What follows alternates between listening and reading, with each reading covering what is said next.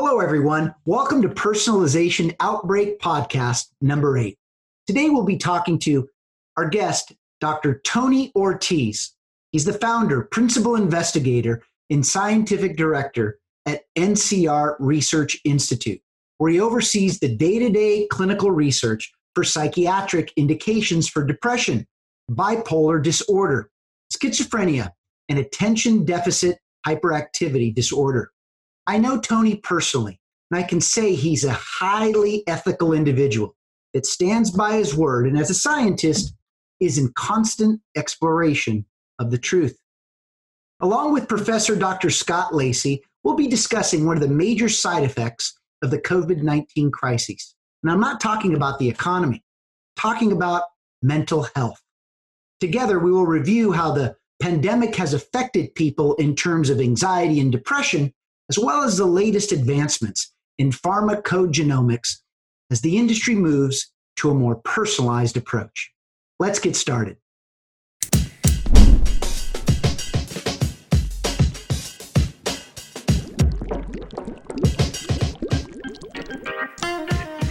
You are listening to Personalization Outbreak, a podcast about the collapse of traditional corporate standards in today's more personalized world. I'm Glenn Yopes. I'm a leadership strategist, author, contributor to Forbes, and founder of the Leadership in the Age of Personalization movement. On this show, I'm interviewing executives across multiple sectors to find out how the balance between standardization and personalization can exist. Tony, thanks for being here. How you doing? Glenn, I'm doing well. Thank you for the invitation and the kind introduction as well. That was very nice of you. Well, that's how I feel about you. And in the age of personalization, it's about getting to know each other as individuals. And so we're certainly excited to have you. So I have maybe a off-the-wall question for you, Tony. Sure. Why are people naturally drawn to water in waves? Well, that's an interesting question. And I have actually thought really deeply about this. But I think people gravitate naturally to water and waves. And I think from an unconscious standpoint, I say this from a psychodynamic way, from an unconscious standpoint, I think people are actually wanting to get back to the womb. When we were a fetus in the womb at one point in time, there's actually an oscillation of waves going on of the amniotic fluids inside the womb. So I think people, when they go, they want to relax, de-stress, and they want to feel safe. So I think people naturally just go there to clear their mind and feel safe again. You make people feel safe given the current climate we're living in now. I mean, how can water and waves, or let's call it the scientific sides of it, perhaps give some sense of comfort to people?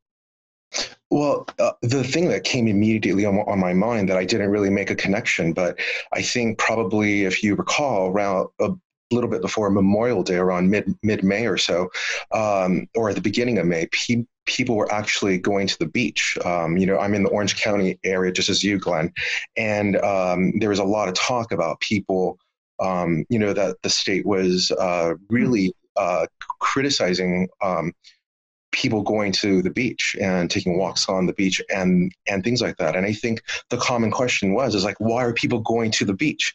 But I think during the pandemic and during the stressful time, people actually wanted to go feel safe, feel comfortable. Interesting. Scott, any perspectives on that? I'm on the other side of the country, but also where there's so-called beaches, right? But I tell you, it was the same thing over here. We saw a lot of people literally just running out, I think, to just try to pretend it was normal. Sometimes I think we need to turn it off for a minute and just let the stress go and ignore the stressors, knowing it's going to come back. But it just seemed like everybody that I was talking to that had seen, especially when our students came back to pick up their belongings, some of them stuck around and went to the beach, and they were looking to reclaim something that they felt not that they felt they lost, but something they lost. Well, I think on that note, in terms of what we can do to reclaim the things that we've lost, Tony, why aren't we prepared enough for crises? I mean, shouldn't we have learned by now that we must always be in crisis management mode? That's an interesting question, Glenn. The thing that comes to my mind immediately is I think as technology has made things more efficient, more easy for us, I think we take for granted as a society that we're already prepared for these sorts of things. But and I know that there's been biologists and virologists that have warned about a pandemic that was soon to occur. No one really thought much about it because I think people just tend to think that things are handled and that we would be prepared. But obviously, that was not the case. So, how do you naturally tend to respond to crisis, and where did you learn that from, Tony? Oh well, I think probably it's being in a crisis. Your coping mechanisms tend to activate at that point in time, and so that your coping mechanisms are probably just a result of what you've gone through in your lifetime. And I don't know if you could tell in the way how I speak, but I suffered from a stuttering problem when I was growing up, and it was really bad in my childhood. And so I've learned to cope throughout the years, and in those same coping mechanisms that I used when I was in third grade are actually the same ones that I use whenever there's a crisis going on, whether it's a pandemic, whether there's an internal problem going on in the workplace, or interpersonal relationships as well, if there's a crisis there. So tell us how you've coped with that. I mean, first of all, I really appreciate you bringing that out to the forefront now, especially when you consider let's just call it this, all of this social injustice that we're not going to talk about, but it really is bringing light to the importance of one's individuality. And, oftentimes people don't feel safe in bringing up, let's say, some of their own personal vulnerabilities or concerns about how people might feel. What's allowed you to cope with something that is just part of your life? Well, I think with a lot of disorders and even diseases that people go through in life, the number one thing that seems to make people overcome their deficits or disorders or their disease states is their family support system. And fortunately for me, I had a very loving parents, and they supported me along the ways. And I often said that I had like the Forrest Gump mom, in terms of like, she always made me feel there was nothing really wrong with me. There was something wrong with everyone else. So I went through life, even though I had a really severe problem in speech, that there was really nothing wrong with me when clearly there something was. And so I think family support is like the number one thing. And then they also provided an ancillary type of services like speech therapy as well. And when I was around 8th grade, I actually did have a really great speech pathologist at that time that actually made me get through a lot of the deficits that I went through. Well, thank you for sharing that. Tony. I really appreciate that. So now let's shift the topic to what is at the core of your work at NRC, and that's mental health. Right. And according to a new national survey led by researchers from Northeastern, Harvard, Northwestern, and Rutgers University, this study shows that as the U.S. enters the 4th month of the COVID-19 pandemic, more than a quarter of U.S. residents, and it's 27% to be exact, describe symptoms in a range that would be considered moderate or severe depression. Now, this figure, Tony, and you may have read this already, is more than 3 times higher than what has normally been observed in large national surveys. Can you maybe unpack these findings and this comparative for us? Well, I think the way how we could kind of think about it in this way is the pandemic brought a stressful situation. It was a trigger.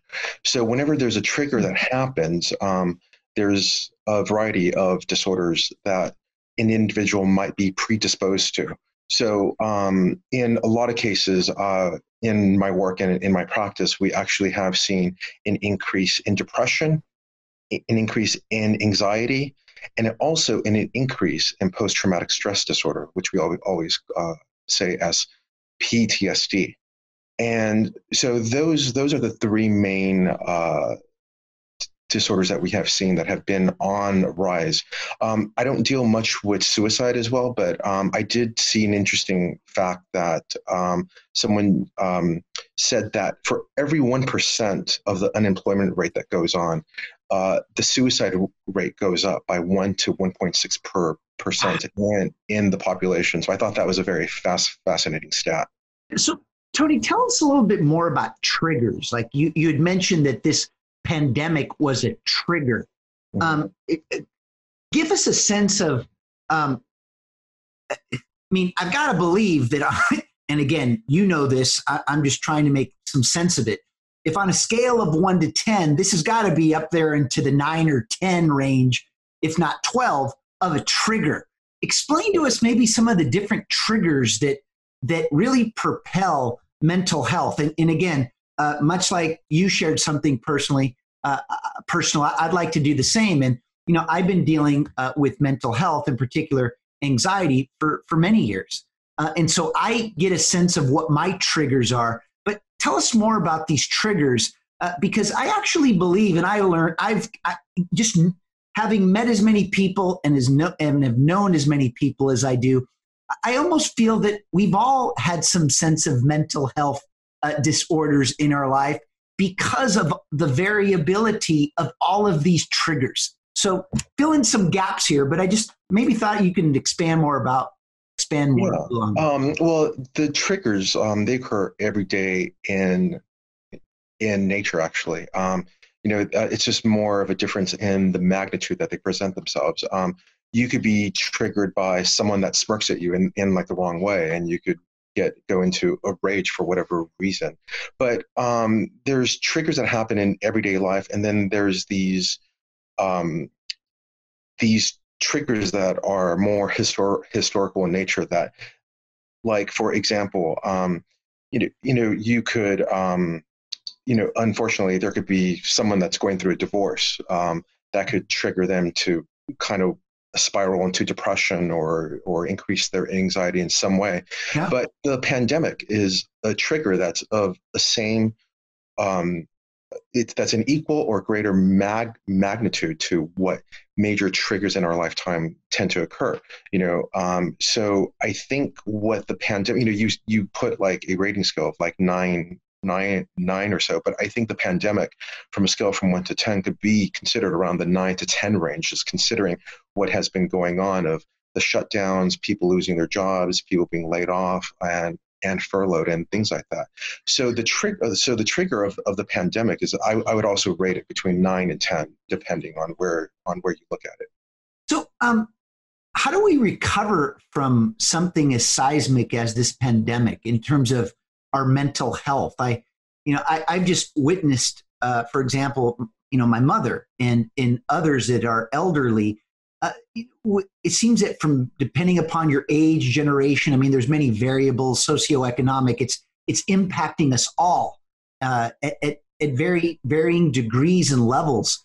But what do you say to someone who's dealing with mental health right now, in terms of how they recover from these types of triggers? Yeah. Well, the recovery rate is really dependent on how resilient the individual is. And the resilience is really like a function of coping mechanisms that one has.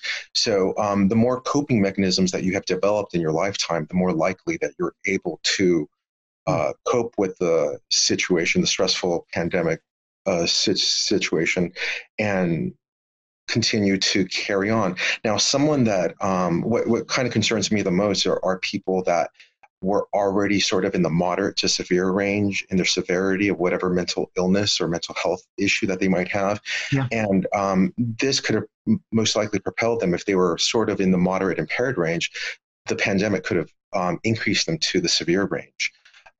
So those are really the ones that kind of concern me the most.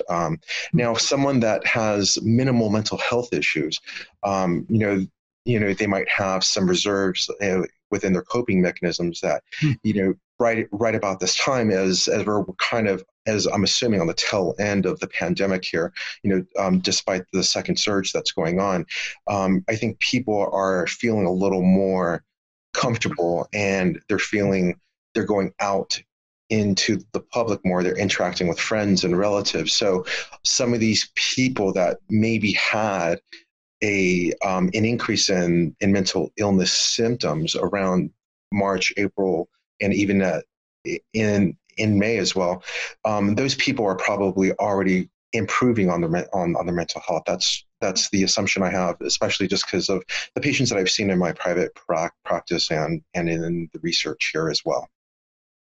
Scott, how do we bring this back to humanity?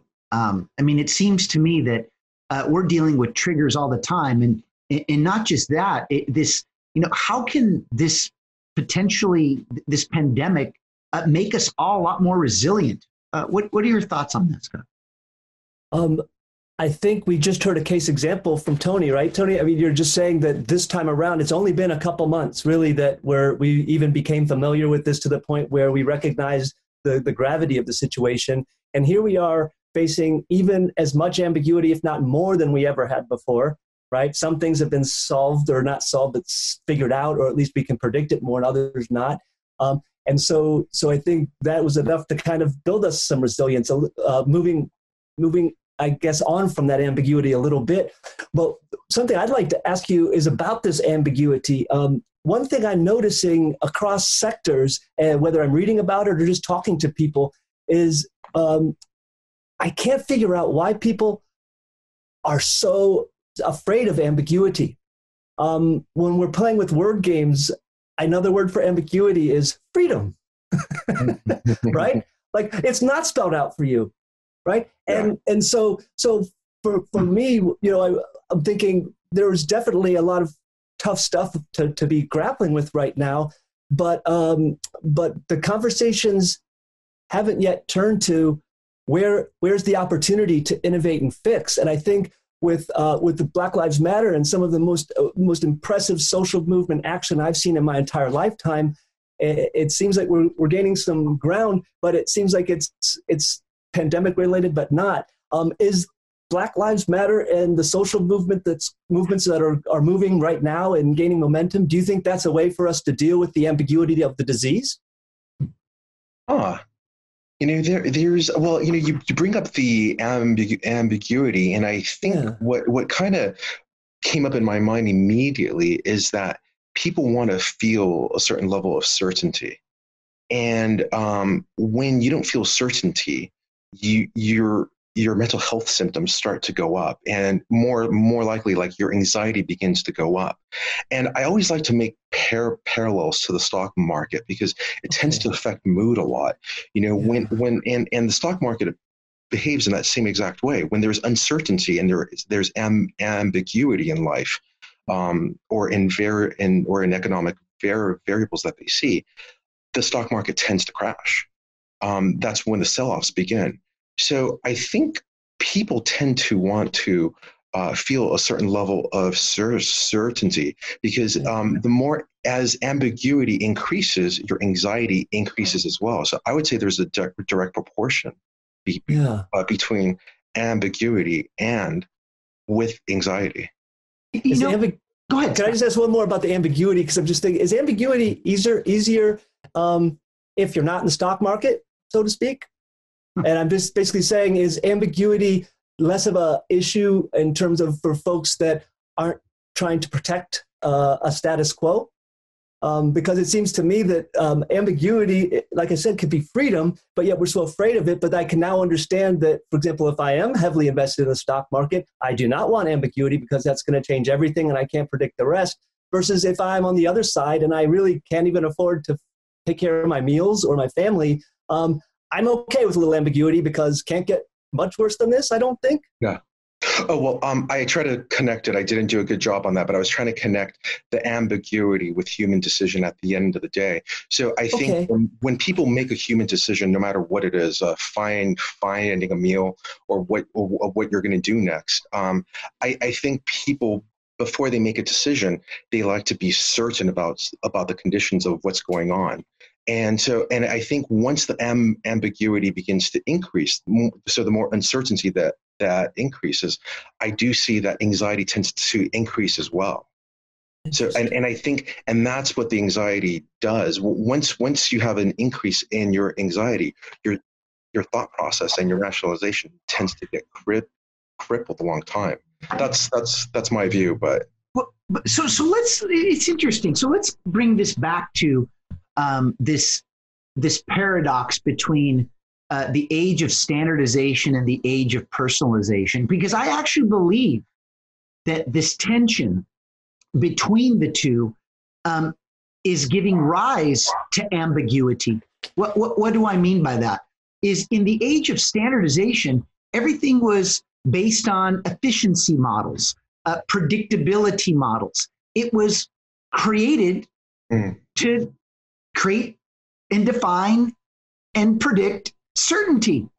And now that we're in this world where it's become more personalized than ever before, and now that, as you mentioned, Scott, people feel like they have more freedom, again, in this case, because they can work from home, or they're not subjected to go into the corporate environment where perhaps people feel a little bit careful about how they deal with these types of things, that now they're having the freedom to deal with these things on their own in the comfort of their own home.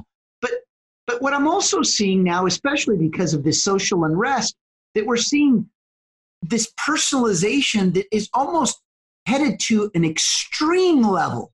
At the same time, the people that are leading organizations and have historically been incentivized to practice standardization are now also trying to lead these things that have become more influenced by how personal things are in people's lives, whether it's COVID or this social unrest. And I feel that these two things are now operating in the extremes. And with the extremes comes even that much more ambiguity. Where am I going with all of that? With people, I see an environment now where people just want to know what to do. In other words, how am I responding to this social unrest? How am I responding to all this freedom? How am I responding to leaders that maybe are uncertain themselves with how to respond? And yet, this world of standardization that was defining and has historically defined the individual, it's always been about directing and telling the individual what should they do. And I actually believe, again, there's no statistics behind this. This is just what my gut feel is in the work that I've done and in knowing how personalization has really impacted an individual's ability to do things on their own terms, in wanting to influence things in their own ways. Now we have individuals that are under this crisis and they're saying, what do I do? They've always expected direction, yet they've always wanted freedom. And now that we've reached this level of uncertainty, now they want more direction. And without that direction, I believe that people are feeling more mental strains and more stressors, and to your point, more triggers that maybe they hadn't experienced in the past. So I know I said a lot there, Tony, but how do you react to that? Because I think we're entering a whole other world that is requiring one to take action and to be more self-directed, but yet they've never were told that they can do that in the past. And now when the moment calls, we're stuck. Thoughts? Yeah, well, I think there's a certain percentage of the population that basically essentially want to be told what to do. They want to get some direction from someone. But then there's a certain level, and then there's another certain percentage of the population that are going to thrive in that environment. So I guess it would, from a management standpoint in the workplace, I guess it's to find individuals that do thrive in that type of setting, because for the most part, you almost, or there could be just some education in regards to, during these uncertain times, encourage people to make their own decisions, encourage people to explore. Things might not be certain at this point in time, but this is the perfect time to start your exploration. And so, so let's go back to mental health. When you're now being asked to experiment, and maybe you don't know how, even though you've always wanted to, my whole point is how do these dynamics impact people mentally? Right. It's a lot to handle. Yeah. And I think that's why I kind of go by with the whole premise of that there's a certain percentage of the population that will react in a favorable and positive way on that. And I think during, there was sort of a situation like that in terms of how is this, we're doing research, clinical trials here. How is this pandemic going to affect the research study?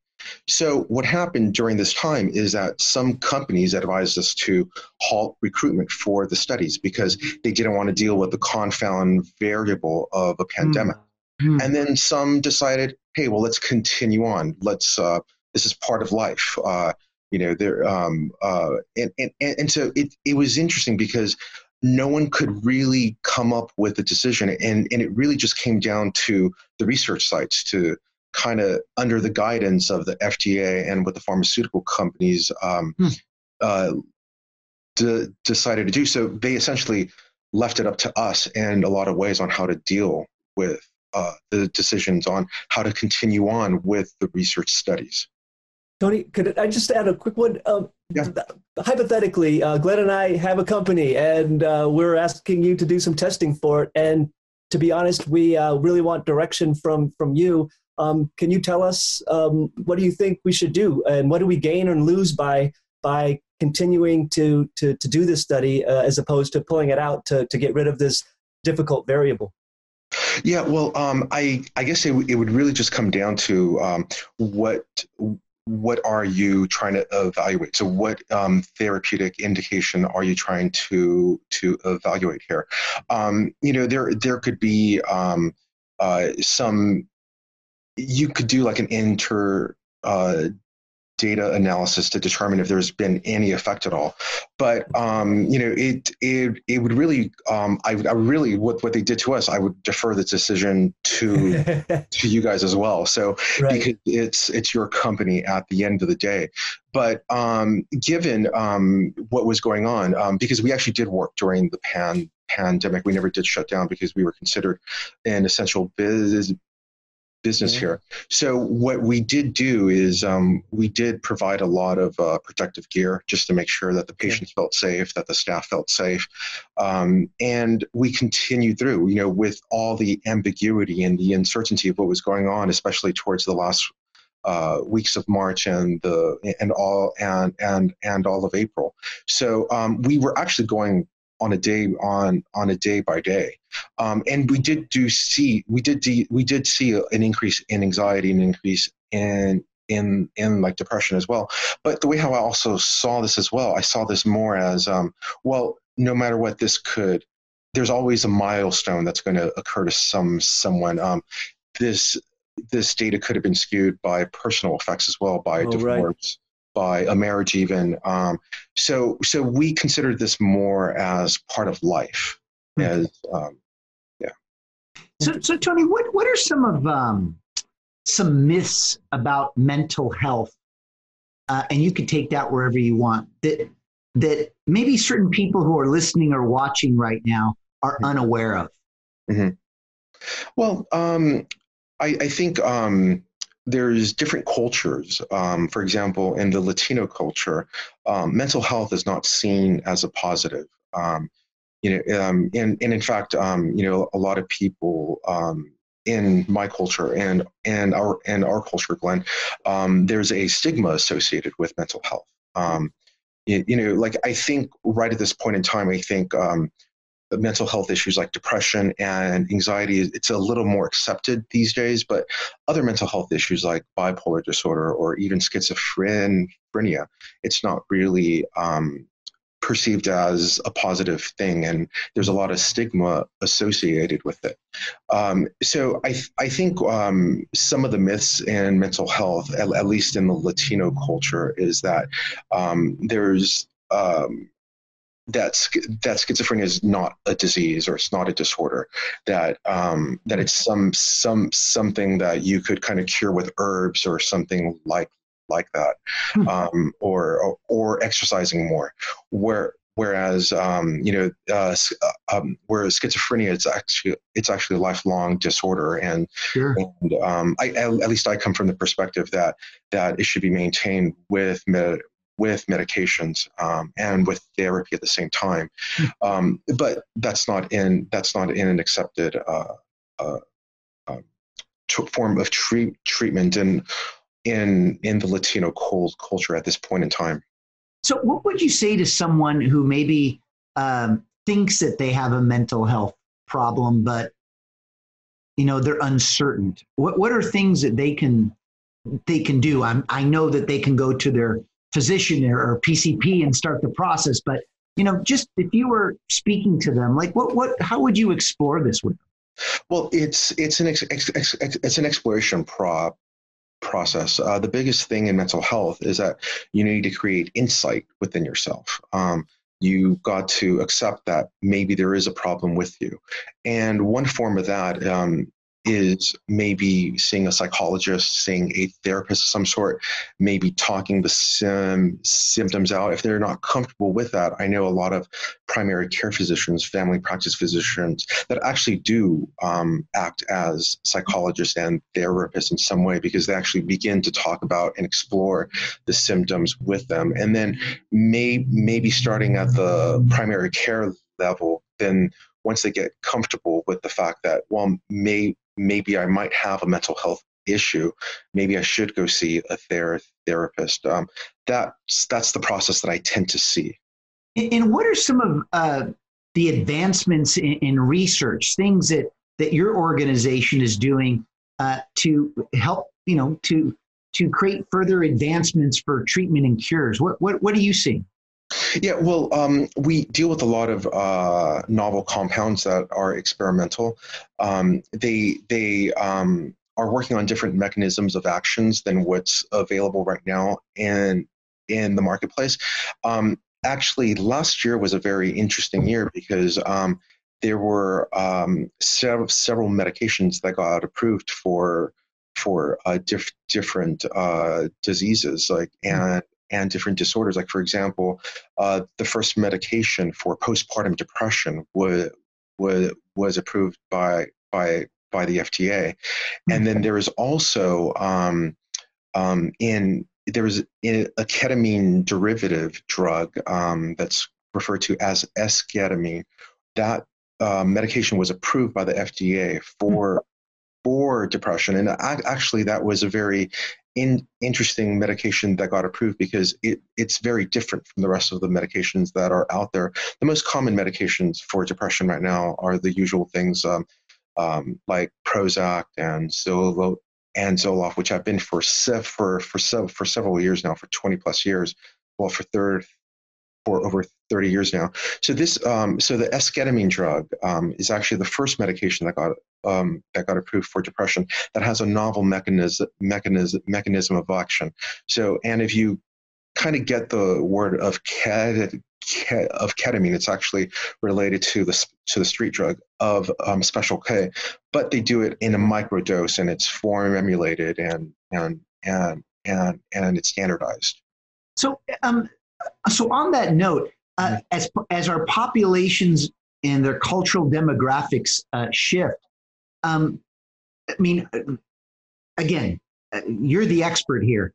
How do you think research methods will evolve as we try to provide more personalized care, especially to these patient populations that, such as Hispanics or African Americans and others, that maybe haven't always felt so welcomed into these clinical trials and into the healthcare industry in general. And I mean, do you see that perhaps and again, as numbers rise in mental health because of COVID-19, that, we'll have to look at research a little bit differently for these, through these more ethnically diverse groups that will play a bigger part of the healthcare ecosystem? Oh yeah, definitely. There has been a movement in diversification in the ethnic populations that we see in the United States, because most of the trial participants on the nationwide level, they're usually Caucasians and African Americans that participate in the clinical trials, and it's subject to the demographics as well. And there's a percentage of Latinos and of Asians as well. But there's a diversification of movement going on, because the reality is that a lot of these medications do have ethnic differences, at least on how they're metabolized in the body. There's evidence that a certain medication at a certain dose level for a Caucasian individual might differ for an Asian individual. And then another point that I wanted to make that kind of reminded me of what you were saying is that from the age of personalization, there's a big movement in pharmacogenomics right now, where you could actually take a genetic test, and that genetic test is personalized to your genes, and it gives you an output of data that suggests what type of medication might work. It could be for, like, say, if you're looking to get it to use an antidepressant, the pharmacogenomic analysis will indicate on what type of antidepressants might be more effective for you. So you reminded me about that, Glenn, is that right now in psychiatry, it's kind of oncology tends to be far more advanced compared to mental health. But right now, psychiatry is working on a personalization level, where they're actually looking at the genes and they're looking at what medications might be better suited for the patient. Because in mental health, what a psychiatrist does, a psychiatrist is the prescribing provider. They usually, unfortunately, kind of just experiment. Well, we're going to give you this antidepressant, and we'll check how you're doing in 4 weeks. Yeah. And if you tolerate the medication, and if the medication is effective, you remain on that medication. But you might come back after 4 weeks and say, this medication, I'm suffering from a lot of side effects. The psychiatrist will usually put you on a different type of medication. So now with the pharmacogenomics revolution that's going on, medicine, especially in psychiatry, is becoming a little more personalized now, and they are targeting medications that might be more effective according to your genetic profile. Interesting. Well, fascinating. I didn't know about that. It's great that those advancements are in order. So to kind of wrap it up here, and as we look into the future, I'd like for you to react to the following statement. Yeah. Without strategy, change is merely substitution, not evolution. How do you react to that statement? Without strategy, change is merely substitution, not evolution. Oh, well, I mean, that just comes down to planning standpoint. I think in whatever, kind of going back to the ambiguity question, like, I think planning tends to create a certain certainty. So I think planning is essential and part of the strategy here. Tony, that makes me think of studies in terms of well-being, about the planning, where essentially it's a pop study, but it's a real true research study, multiple ones, about vacation and what's your best day of vacation in terms of your happiness and well-being level. And apparently it's the day before you leave. Yeah. And so right? That makes sense. Yeah, that's like when it peaks, and then as soon as you go, you're already thinking, well, it's over already because I only got 6 days left, and so might as well just not even have fun anymore, right? You're already planning to be done with it. And so I just think that I really wanted to just mention that because I thought it went really well with what you were just saying. It kind of sparked me, man. The planning as a strategy. Yeah. I have to keep that pop study in mind. Okay, yeah. So how do we as species, Tony, recognizing that we're all dealing with some level of, I won't say mental disorder, but mental stressors? What do you see here happening into the future? What do you think the future is of mental health? What has COVID-19 taught us? And maybe what are some parting thoughts about how we can continue to find and explore coping mechanisms? Yeah, well, I think in terms of the COVID situation and mental health, I think as we go along on a daily basis here and having an understanding of the virus infection rates and death rates, I think people internalize those variables in their minds. And however they look at it, they make a decision based on that. Thinking, okay, things are going to be fine. I'm going to get back to work soon. I may be able to go out, or I may stay in. And I think as we get more understanding, more certainty of what is going on, people feel more apt at socializing at the end of the day, and then that kind of tends to maybe plateau the mental health symptoms, and this occurs with I would say this occurs with people with minimal mental health issues, and even people that are suffering from mental health at this point in time. How do we plan for unknowns in mental health? Wow, well that's the ambiguity, right? Yeah. And by the way, I didn't plan to ask you, but the more I've listened to you, I think that this issue of planning for the unknowns is really what we're all struggling with, not just right with business, but in our lives and as individuals. Like, how do we get our heads around grappling with unknowns? In fact, how would you rate the unknown on a scale of 1 to 10 as a trigger?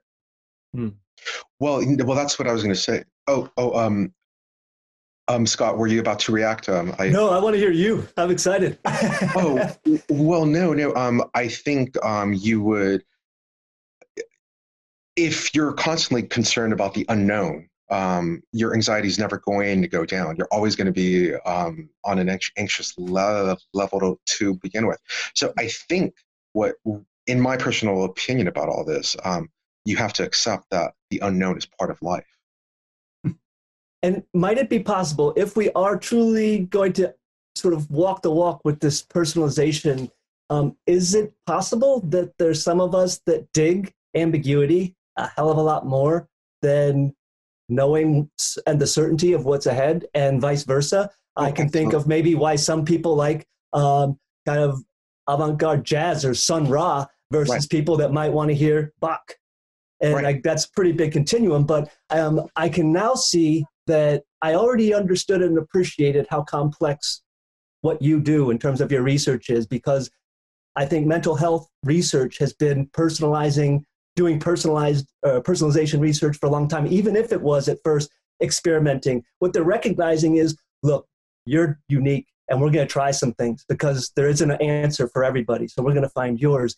And so I just really appreciate what you've been teaching us and sharing with us today, because ultimately I'm gaining a lot of appreciation for ambiguity that I didn't have before, but I'm also gaining a lot of appreciation for certainty. I'm one of those ambiguity cats. I want to hang out with Sun Ra more than Bach, and because I don't really know what's going to happen next, and that's what makes me excited about the next.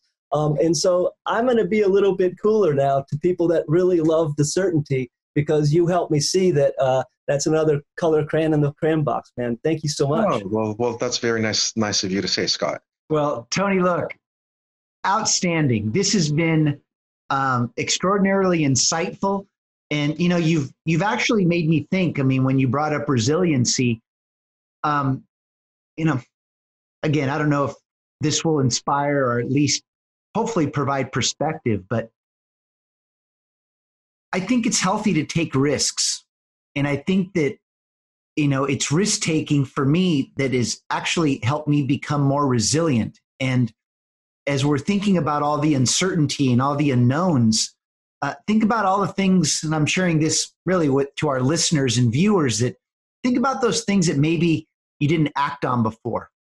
Think about those things that you wish you would have, now that you know that nobody has all the answers, and just go for it.